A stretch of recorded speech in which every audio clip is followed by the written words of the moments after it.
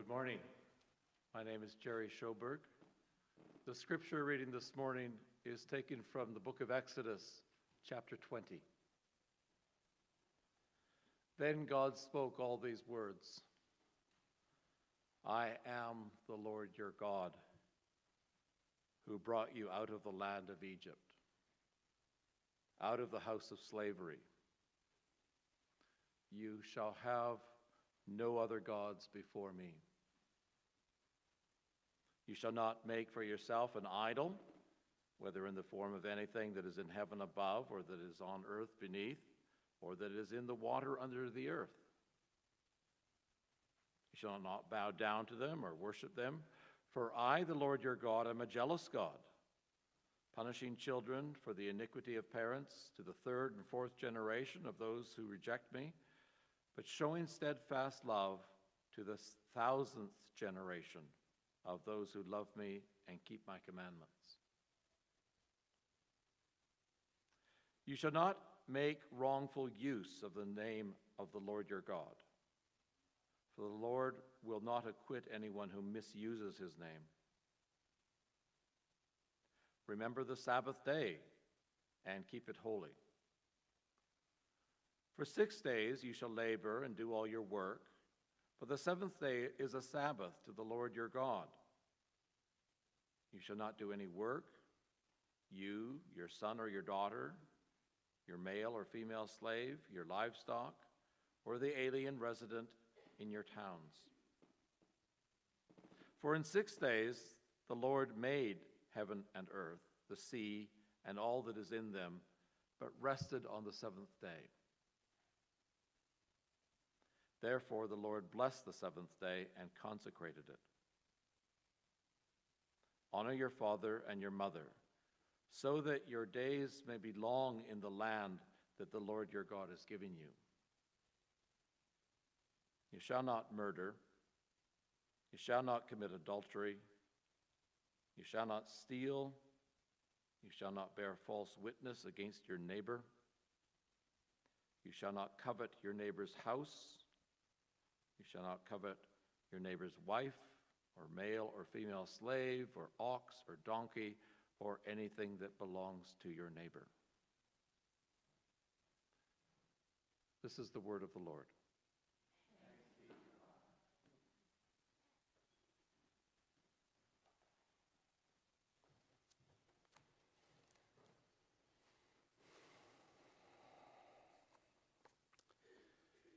Let us pray.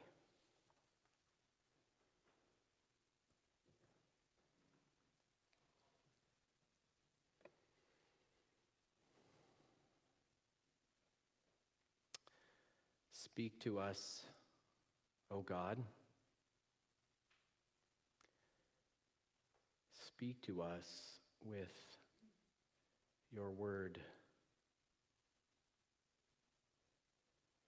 Kill in us all that is not of you, and raise us to new life, that we may be more like Christ. In his name we pray. Amen. So today we're continuing our series in Exodus, and my wife Cheyenne said to me, "Are we still in Exodus?" I said, "Yes, we are."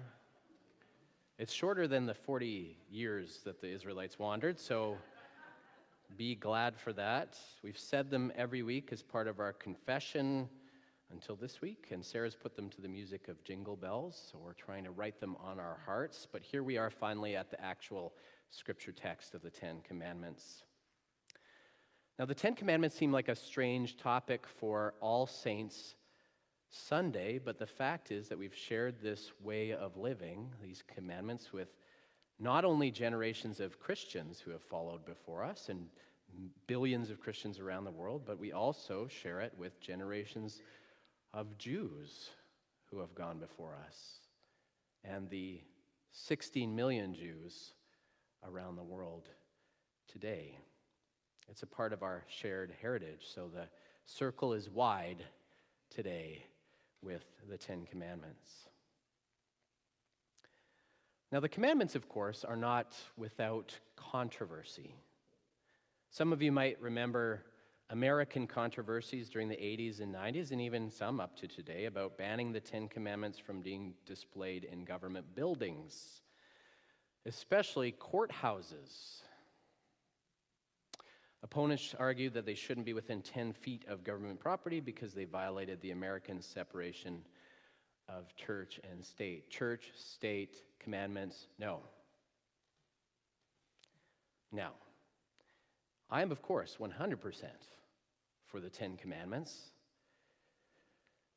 I'm a commandments fan. Well, no, I'm not. I don't like them. I wish they weren't there. I wish I could do what I want, but I value them. And yet, displaying them on courthouses especially shows something of a misunderstanding of the commandments and their purpose. Now, it's true that the commandments are law, rules governing human behavior. The great reformer John Calvin, whenever he referred to God's law, he was talking about these 10 commandments. They are law. But we'd be mistaken to think of the commandments like other forms of law as simple rewards and punishments. We tend to forget that God's people, the Israelites, are given these commandments when they're wandering around in the desert. Thanks to God's deliverance, they'd left slavery, oppression, and violence in Egypt for freedom. And no doubt that it came with a lot of excitement at first. Everybody was ready to turn over a new leaf, start over, a new life of freedom. Pretty soon, though, they found themselves hungry. They found themselves grumbling. They found themselves dissatisfied, anxious about every meal, fearful about what the next day would bring. And pretty soon they found themselves giving into fear, turning on each other, and even worshiping idols. Well, their bodies may have been free from slavery. Their hearts were still shackled to Egypt. Their hearts were still shackled to the power of sin. I mean, life may have been different for a while, but soon enough they found themselves reverting to the same old lives and habits they'd learned in Egypt. You know, our Baptist friends might call this backsliding. You know, he's a backslider. The commandments aren't simply given as the kind of law processed in courts by judges, lawyers, prosecutors, or defense attorneys. There's some overlap, of course. Don't kill, don't steal. But the commandments are given first and foremost as God's holy way of living. Not simple punishments and rewards, but God's way of keeping free people free. To keep them from sliding back into the habits of slavery. As my friend and mentor Richard Topping likes to say, you can take the people out of Egypt, but you can't take the Egypt out of the people. These are more than just punishments and rewards. It's God's way of free living. Now, the truth is that we're just as susceptible as the Israelites to the same thing. The bad news is that for the most part, we follow the same pattern. We can experience great growth of character. We can put old habits and mentalities behind. We can make moral progress by leaps and bounds. Sometimes. Rarely. But the truth is that Egypt is always lurking in the background of our souls, always wanting to lure us back to the life of slavery. Not just literal slavery, but slavery to sin, slavery to that gravitational pull in life that draws us away from God and the good and loving our neighbors and into ourselves. You know, the words from, Al Pacino's words in The Godfather Part 3, just when I thought I was out, sin pulls me back in, We're always in danger of turning away from our God-given freedom back to slavery, to the slavery of sin, back to selfishness, unkindness, to fear and anxiety, mistreatment of ourselves and our neighbors. You can see that the commandments aren't just for ancient Israelites, but they are custom made for us too, because we too are human beings living in a fallen world. Now remember, they aren't simply rules to live by, common sense or otherwise, or legal do's and don'ts. They represent the life of freedom for people like us who are constantly taking 2 steps backward. Steps away from Egypt towards the promised land, away from the kingdom of death towards the kingdom of life. Now you might remember that when Jesus is asked which commandments are the most important, he gives 2. He says, love God with all your mind, soul, heart, and strength is the first, and the second is love your neighbor as yourself. You know, the commandments are actually divided in the same way too. Love God, love neighbor. You can see on the screen, you can see that Moses is holding a tablet. There's 1, 2, 3 on one, and then there's all the rest on the other. Love God and love neighbor. The 2 tables of the law, as they call it. Now, the first 3 commandments are all about loving God. I am the Lord your God who brought you out of Egypt, and you shall have no other gods before me. Second, therefore make no idols or graven images. And third, do not take God's name in vain, not to use and abuse God for your own purposes. It all begins with God. I mean, we tend to think that these commandments are just inscribed somewhere and we're not supposed to infer God into them. They say stuff about God, but we don't think about how it all begins with who God is and what God has done. God has brought us out of Egypt. It all begins with God because God makes a different life possible for us. God is the deliverer. God is the freedom bringer.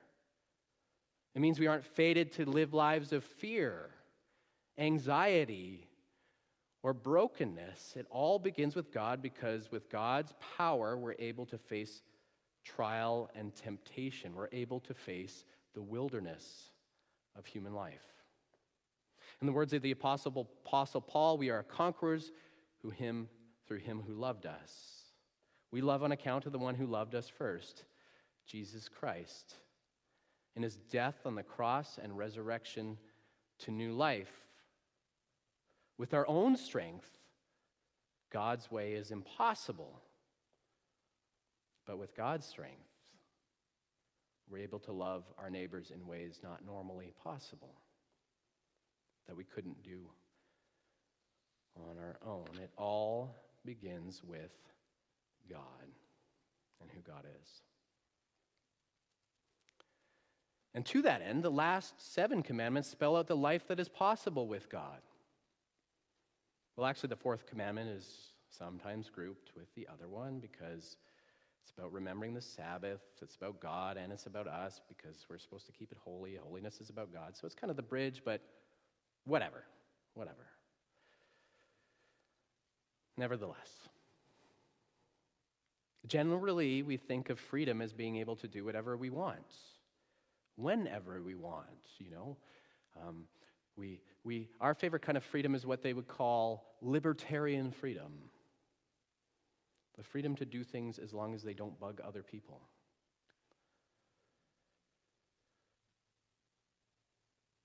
But there's that old Civil War camp song that goes, as Christ died to make men holy, let us live to make them free.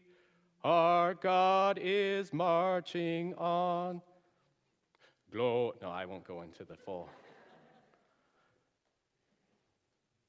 According to the Bible, true freedom means the freedom to love God and love our neighbors. That is true freedom. Selfishness is slavery.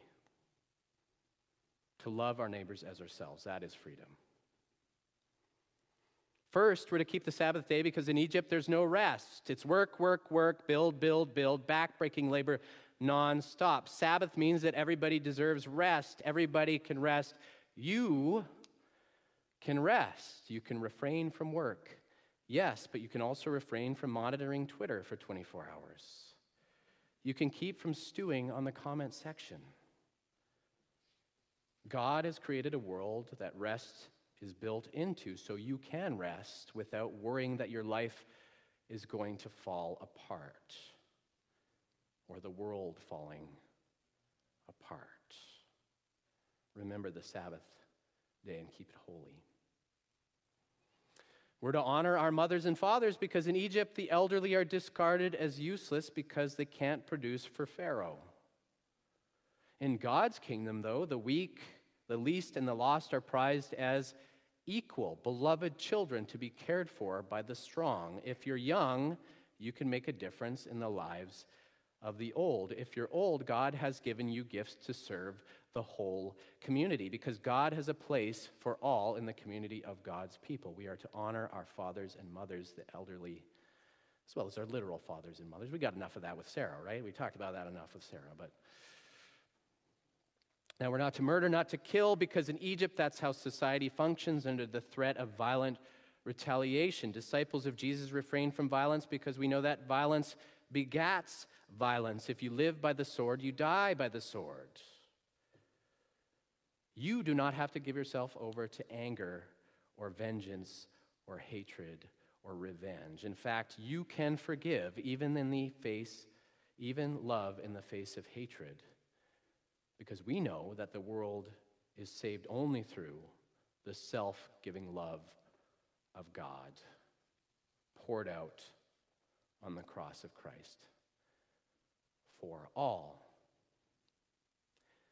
We're not to commit adultery because in Egypt, human sexuality is a tool for exploitation by the powerful and for the pleasure of the dominator. We know that sex is a gift of love from the Creator, and that practicing monogamy, practicing fidelity, we are no longer slaves to a pure drive for pleasure at whatever cost. You do not have to be a slave to those drives. Porn and whatever amusements may give us nice hits of dopamine, but they always leave us empty. Rather, by grace, we can come to experience the freedom, vulnerability, and mutual love with another person. God's love in its fullness. We're not to steal because in Egypt, theft is a way of life. There nothing belongs to the weak, only the strong. Same thing with the commandment not to covet anything that belongs to our neighbor, because we can be satisfied with enough, knowing that God's creation provides for daily bread for all. We can be generous with each other and not hold back because we know there's always enough to go around. There's always more than enough to go around. And we're not to bear false witness against our neighbors, to lie about them, for the same reasons, because Egypt is built on lies from beginning to end. I was thinking about this week, and this commandment might even be our most important today, because we've got these little devices in our pockets that allow us to say just about anything about anyone and have it shared all over the world in a matter of minutes. People used to think that church gossip was bad, right? That it goes around at the speed of a snail compared to the internet. Not only that, but we've become far less interested in what's true and what's not than we do in protecting ourselves, furthering our political tribes or causes.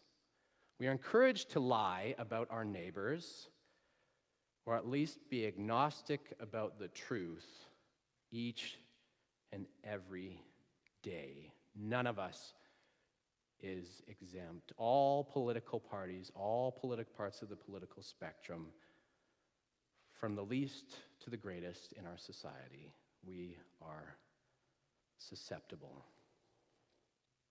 to bearing false witness. We are susceptible,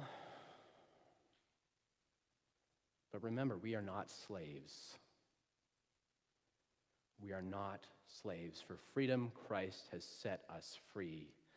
I mean, I actually brought out my copy, special copy of this just to show everybody because it's got such beautiful graphics on the front. I joke, actually. It looks really dated. But, I mean, I love the great reformer Martin Luther's reading of this commandment. It's in the small catechism. You know, you can keep your small catechism in your back pocket, and, when you're sitting at the computer and you're angry about somebody on the internet, you can take out your Luther's catechism and switch to this question.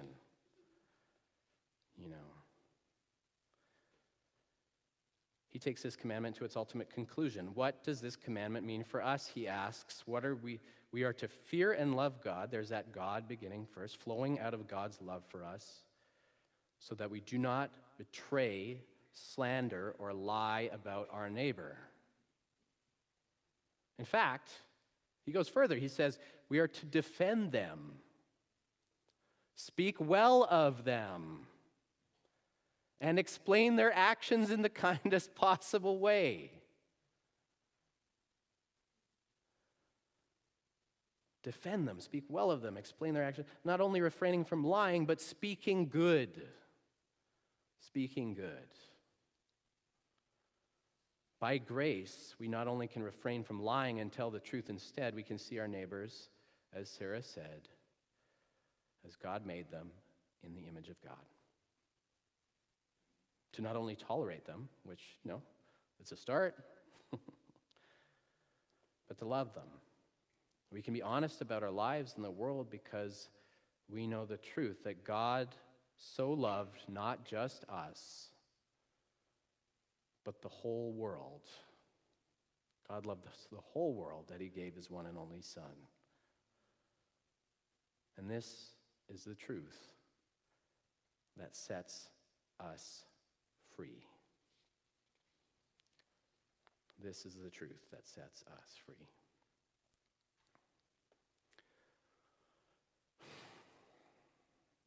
Like I said, the commandments aren't a system of punishments and rewards, not a simple do or don't, but they represent the life of freedom for people like us who are always turning back to Egypt.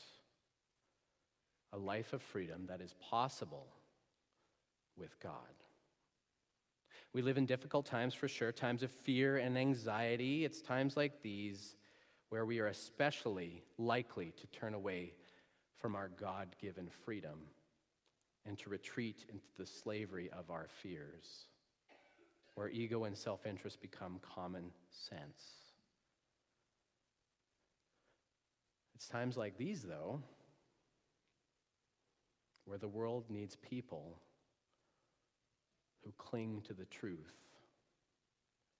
people who cling to love of God and love of neighbor as much as ever. So during these times, my brothers and sisters, may we cling to Christ and his commandments for dear life.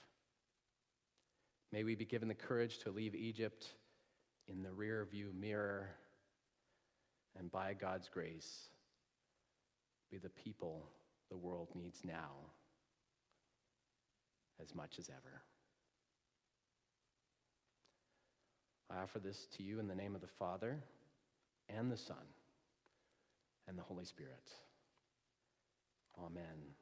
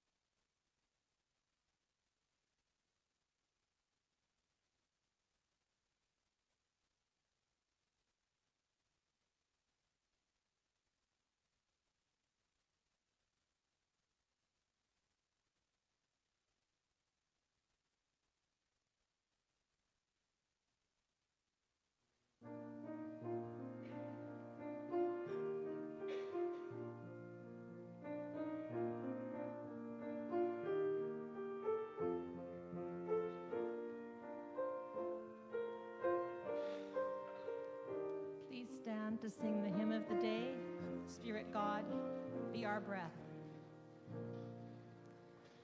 Spirit God, be our breath, be our song, blow through us, bringing strength to move on. Our world sinks inward, defenses withdrawn. Spirit God, be our song. Patient thoughts soothe our pride, calm our fear, comfort us when we know you are near. We grow more certain, our vision is clear. Patient God, calm our fear. Loving God, be our voice, be our prayer, reaching out, joining hands as we share. We seek your guidance through friendship and care. Loving God, be our prayer. Spirit